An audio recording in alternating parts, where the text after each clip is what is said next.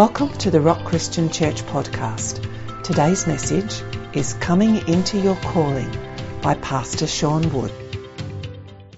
As we come around your word, we pray that you would open our hearts to hear and to understand. Holy Spirit, you are welcome in this place. In Jesus' name, amen. You're making your way to the book of Ezekiel. Ezekiel's in the Old Testament. He's one of the major prophets only because of the size of his prophecies. I recall when I was playing AFL football, we had two terms that we could describe another player. One term we used was a tin man. The other one was lion-hearted. And what we were saying was, if you were a tin man, we said that outwardly you looked like you had all the goods, but you didn't have the heart. You didn't have any heart at all. And those guys that were tin men, you know, they would turn up on game day and they would wear all the clothes and they would trim their hair, and if they broke a nail, they'd have to come off and have a rest on the bench and all those sorts of things. But what we would say was, you know, he's got some great skills, but he's got no heart. But if you were lion-hearted, we would be describing somebody who abandoned their self-worth in pursuit of the ball. These guys would throw themselves at the ball. They would be belted, battered and bruised. They killed anything that got between them and the football. They were lion-hearted. And this morning I want to ask you a question. If God was the football, which one best describes you this morning? Do you want the football? Are you ready to throw and abandon your life in pursuit of Christ? If Christianity was a spectator sport, it would not be an individual sport. If Christianity, was a sport, it wouldn't be a spectator sport and it wouldn't be an individual sport. Christianity is a team sport, and that means that everybody has a part to play. We have all been universally called to salvation. We all are called to take the gospel and the truth of Jesus Christ to the world and to reach others. But we also have an individual call. God has a calling and a purpose for every single person sitting in this room. I don't care what age your birth certificate says. We know we never feel as old as our birth certificates, right? They lie. I found two immutable things that lie: scales and birth certificates.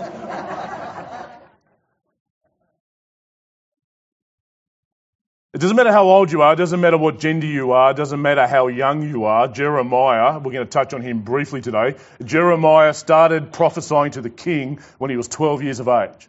I don't care how young you are this morning, and we all know the story of Moses called at 80 to go back and release Israel and be God's hand in Egypt.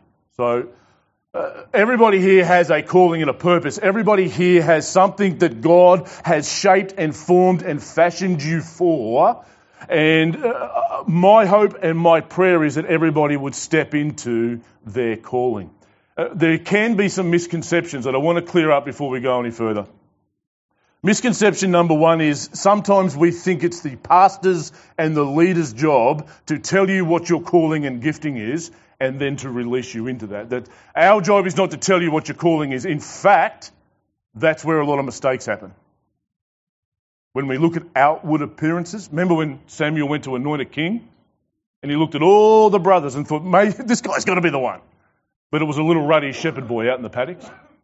We have to be careful about outward appearances. The other thing is, the best way to answer, if you can answer this question, you will answer what your calling is.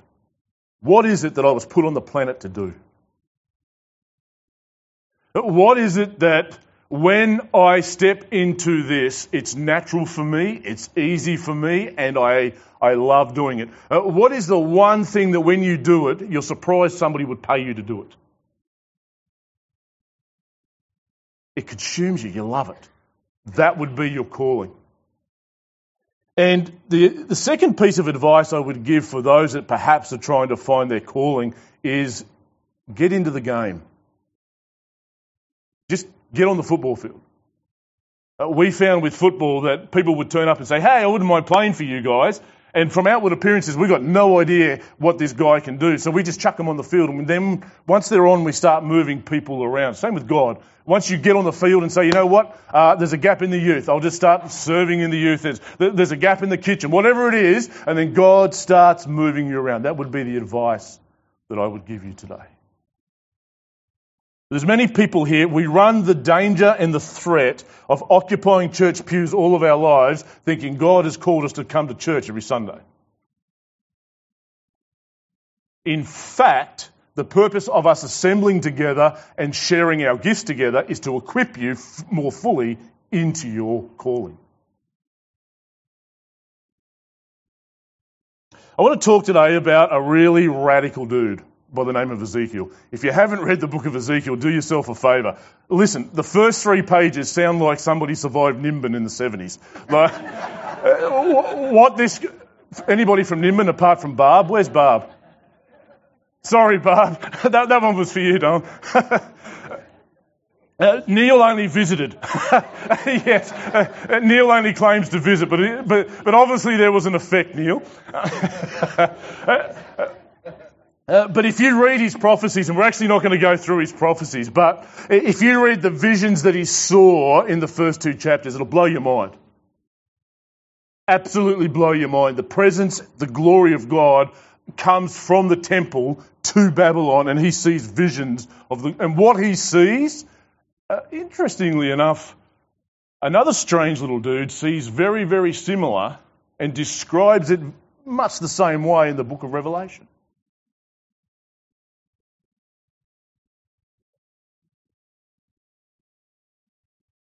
Ezekiel, by the time we meet him in chapter 1, some important things we need to know. Ezekiel is 30 years of age.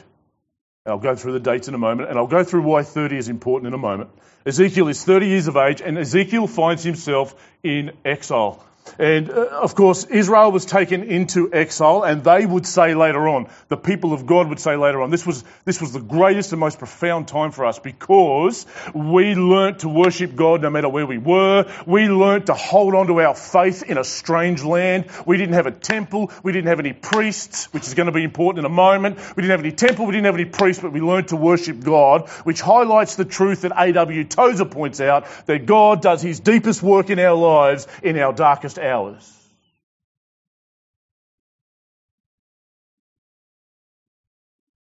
We don't get any amens on those ones often. I need to get a renter crowd that I can just press a button in there. Yeah, I could just to get a recording, yeah. God does his deepest work in our darkest hours, and we're going to be introduced to Ezekiel the priest come prophet. And what we see in the first couple of chapters about his calling, I think, is enormously important for us as we look to come into our calling. Let's start in Ezekiel chapter 1, verse 1. In the 13th year, in the 4th month, and on the 5th day of the month. Why is that important? Because it's Ezekiel's birthday. On the 5th day of the month, I was among the exiles by the Chebar Canal. Why is that even important? Ever heard that song by the Rivers of Babylon? Before Barb gets up and starts dancing. Barb, you're on my radar this morning, Dale. Former KGB agent. she knows what that's all about, don't you, Barb? We all know the song from Boney M by the Rivers of Babylon, right? But that's an exile song. If I can be serious for a moment, that's an exile song. And what it's actually saying, what they decided they would do, they had no temple, they had nothing. What they decided they would do was, you know what, if you want to follow God, even in Babylon, if you want to hold on to your faith and you find the nearest piece of water, and you will find us sitting by the Rivers of Babylon. Yeah, I didn't bring my skirt, and I'm not going to start waving. I did promise you one day, Liz, but it's not today. I'm a bit wobbly in my stilettos, but I could give it a go. And where we find, the first place we find Ezekiel is by the Chebar Canal. It's his 30th birthday. He should be currently getting ordained into the priesthood officially today. We're going to find out that Ezekiel was a priest, and you spent your whole life. You may be born into the line of priests, but certain ones had the finger placed on them and said, you are selected to come into the priesthood. You would spend all of your life till you were 30 learning how to be a priest, learning the trade, learning everything, and Ezekiel would have been stepping into that. But where does he find himself? He finds himself in Babylon. But he makes a decision. I might be in Babylon, and I might be out here, and I may even be on my own, but I'm going to worship God right here. Coming into your calling, number one, for those that are taking notes this morning, is a big word called availability. God will not use chess pieces that are not sitting on the board. If you want to be used of God, it's called making yourself available. How do we make ourselves available? We make a decision. There are people in this room this morning that have to make a decision and make a choice. John Maxwell says, one day or day one, you choose. As you're sitting here this morning wondering, where's God going to take me? I've always thought God would take me there. You can continue to say one day for the rest of your life, or you can choose to say day one. Day one, I'm going to get on the chessboard and I've made a decision that I'm going to bloom where God's planted me. You want to know where God wants you? Because so many people sit around going, well, I'm not quite sure where God wants me. It's probably right where you are now. God's waiting for you to make a decision. Here I am. Remember those words of Isaiah? Isaiah, Jeremiah, and the Apostle Paul all use the same words. I was set apart before the foundation of the world. Before God created everything, God set me apart to be a round peg in a round hole. And there's people in this room this morning that need to get off the bench. If Christianity was AFL, God doesn't have a bench. And when you get out on the field, guess what? You're going to miss some handballs, you're going to slur some kicks, you're probably going to knock out a couple of your own players along the way. But get in the game and make yourself available. Sounds like Tuesdays in the office, Liz. Couple of hip and shoulders as they're coming through. I remember the testimony of a pastor who had gone through some very, very challenging times. This pastor's actually in Queensland and he's retired now, but I remember his testimony struck me. He preached for over an hour and all I got was this 3 minutes because I thought that's fantastic. And what he said was he had gone to America and he was tossing up, do I come back and keep pastoring or do I go on and do something else? What do you want us to do, Lord? You've called us to this, or what's the go? So they go away, they're praying. Him and his wife pray for over 2 weeks, every day. He said on the last day before we get on the plane, he instinctively knew that God had told him, if you keep pastoring, I will bless you. If you do not keep pastoring, I will bless you. But make a decision.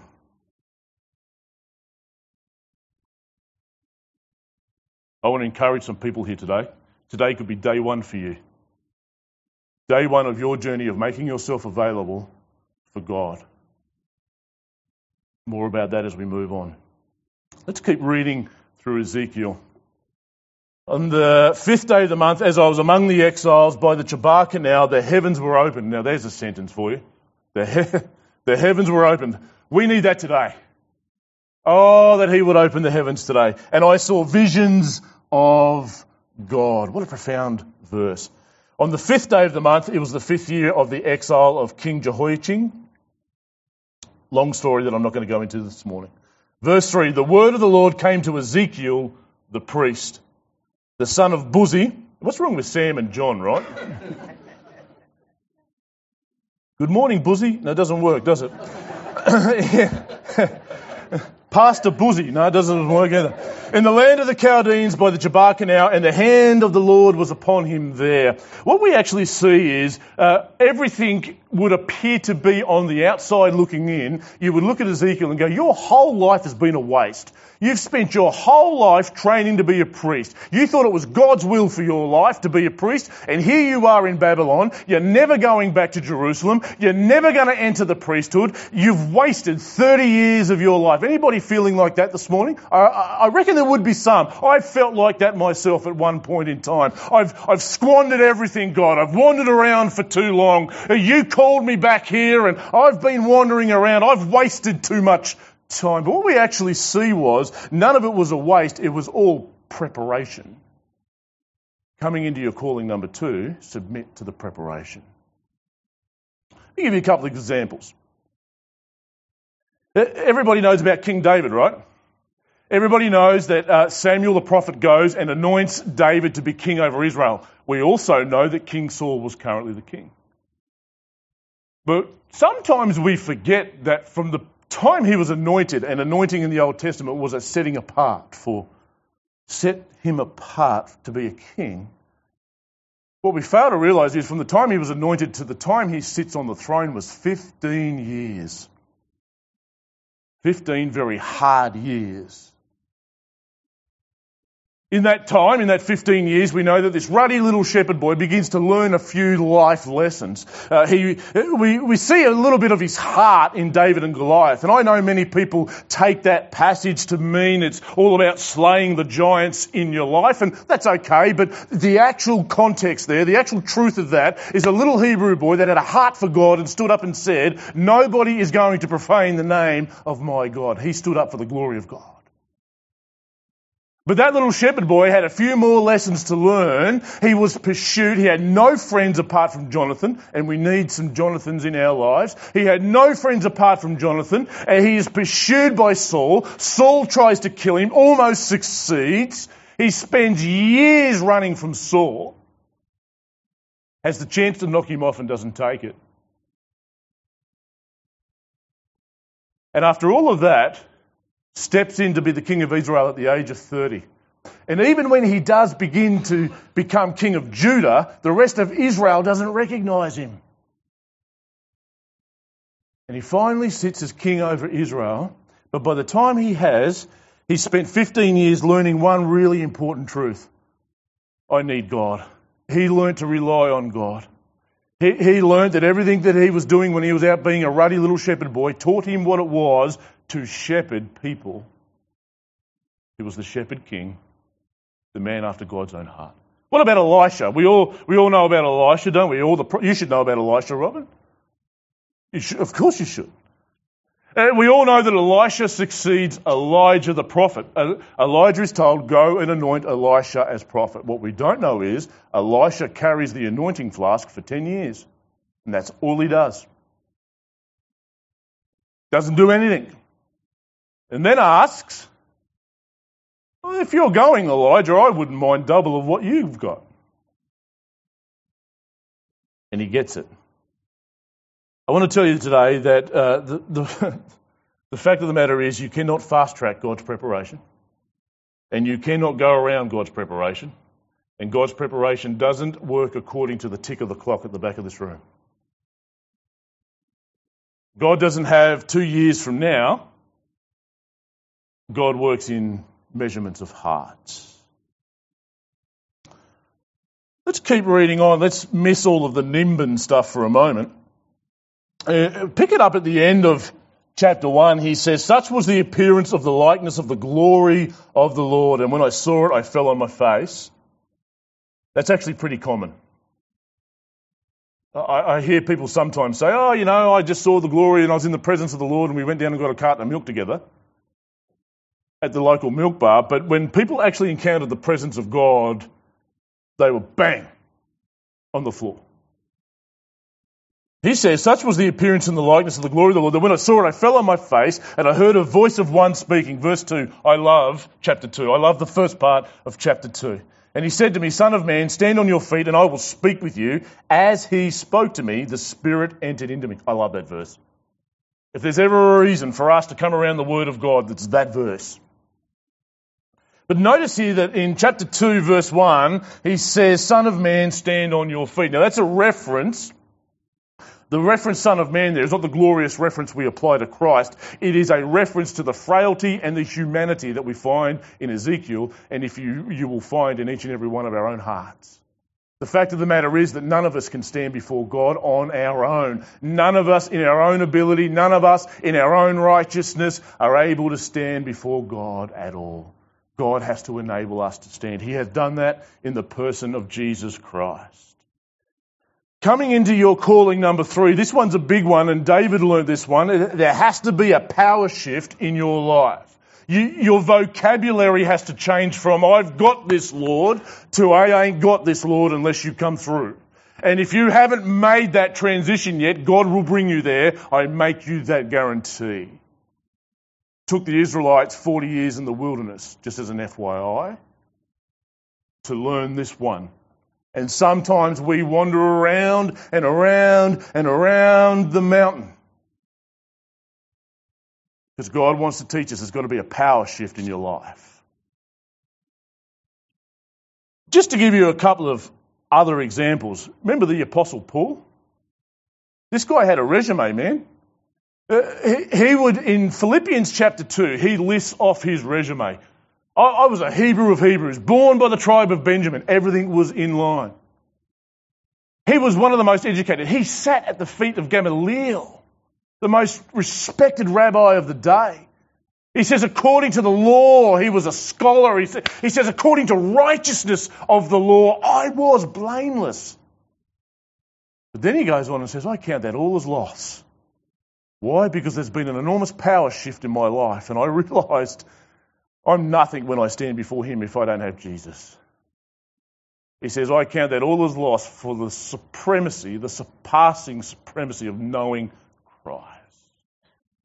And he would spend the rest of his life chasing that football and often knock people out of the way to get there. What about Moses? Most of us know about Moses. It says in Hebrews chapter 11 that by faith Moses, when he had grown up, refused to be called the son of Pharaoh's daughter. What he did was he forsook everything to do with Pharaoh and all the luxuries and says, I'm going to set that aside and be named with the people of God.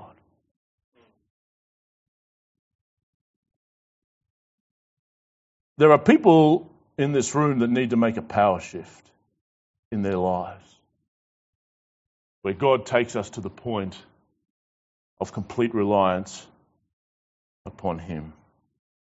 Let's keep reading on. Verse 2, chapter 2.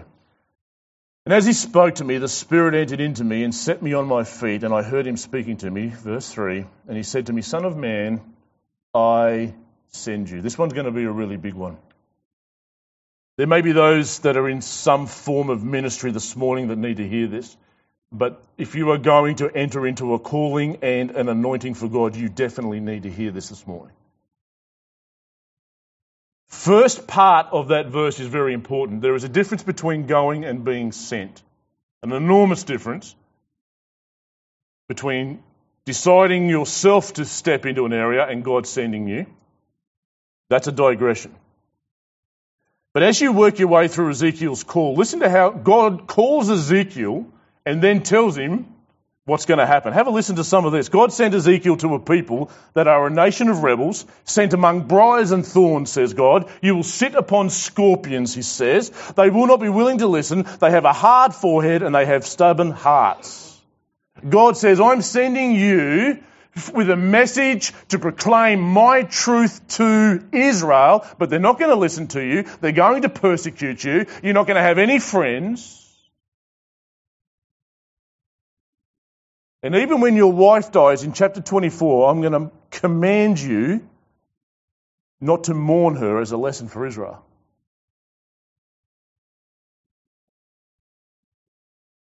Who's putting their hand up for that job?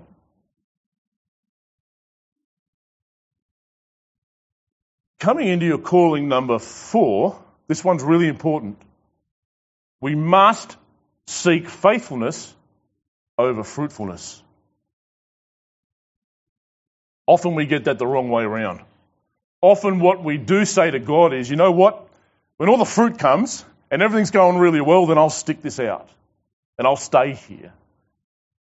I have a question for you this morning. If God has sent you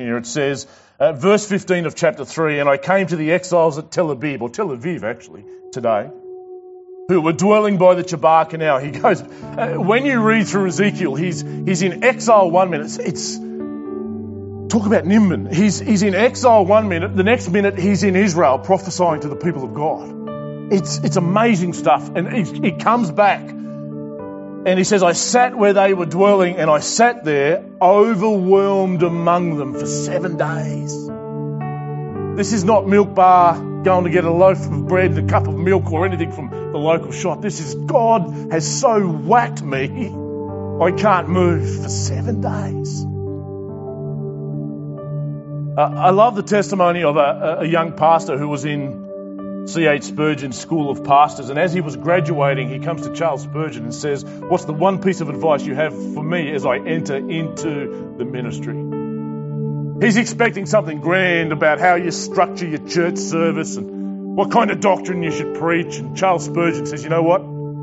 You go and set yourself on fire and the world will come to watch you burn.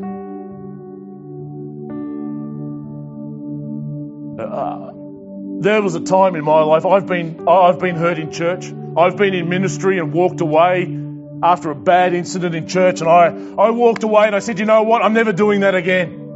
And after a period of time, I went back to church, and when I went to church, I said, God, I'm never doing that again. I'm just going to sit up the back. And we had twins, so I went out to the creche and talked to the mums every Sunday. Coffee was great. I did that for 5 years. And I said to God in the end, I said, you know what? I've done my dash, obviously. You'd never use me again.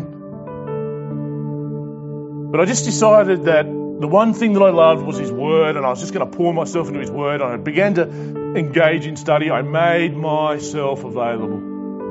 After a while, we were running a home group, and if there was one hard thing about leaving Tasmania, it was leaving the home group. It took us 3 weeks of tears to say goodbye to them all.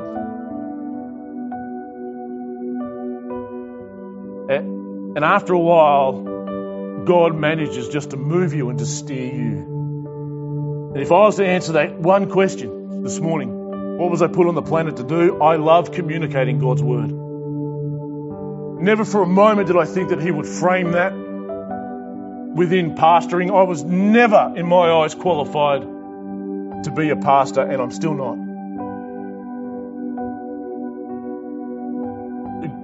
God will equip those He calls. I have found something with God. He never calls the equipped. He equips those that He calls.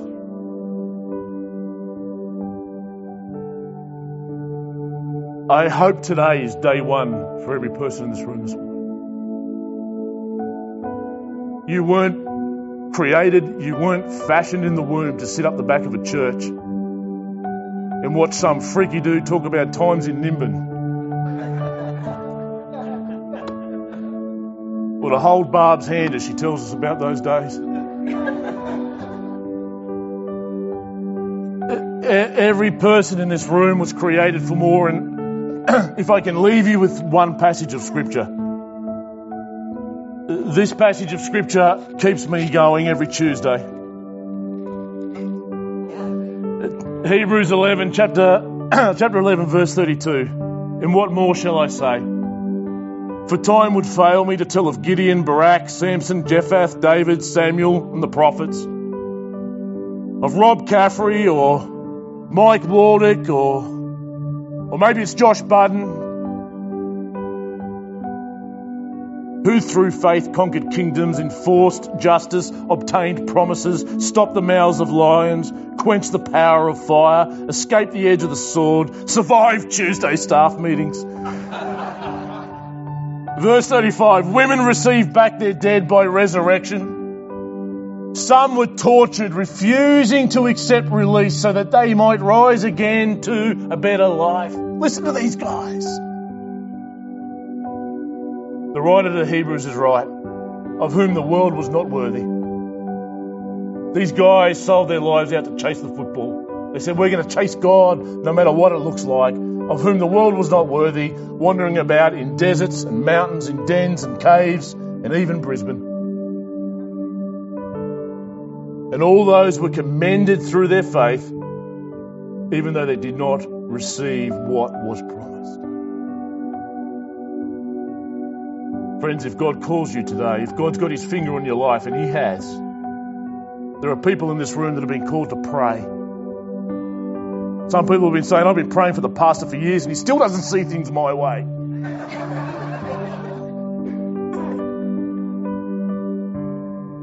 There's people in this room that God put on the planet to encourage others. There's people that God put on the planet to run home groups. And there's evangelists in this room.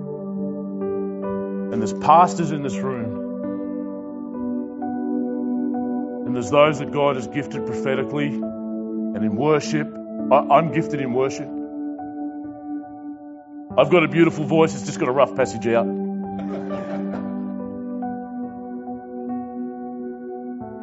If you need prayer this morning, then we open the front for you this morning. We'd love to pray with you. If God has placed his finger on you today, then we'd love to pray with you. But can we stand as we finish in prayer this morning?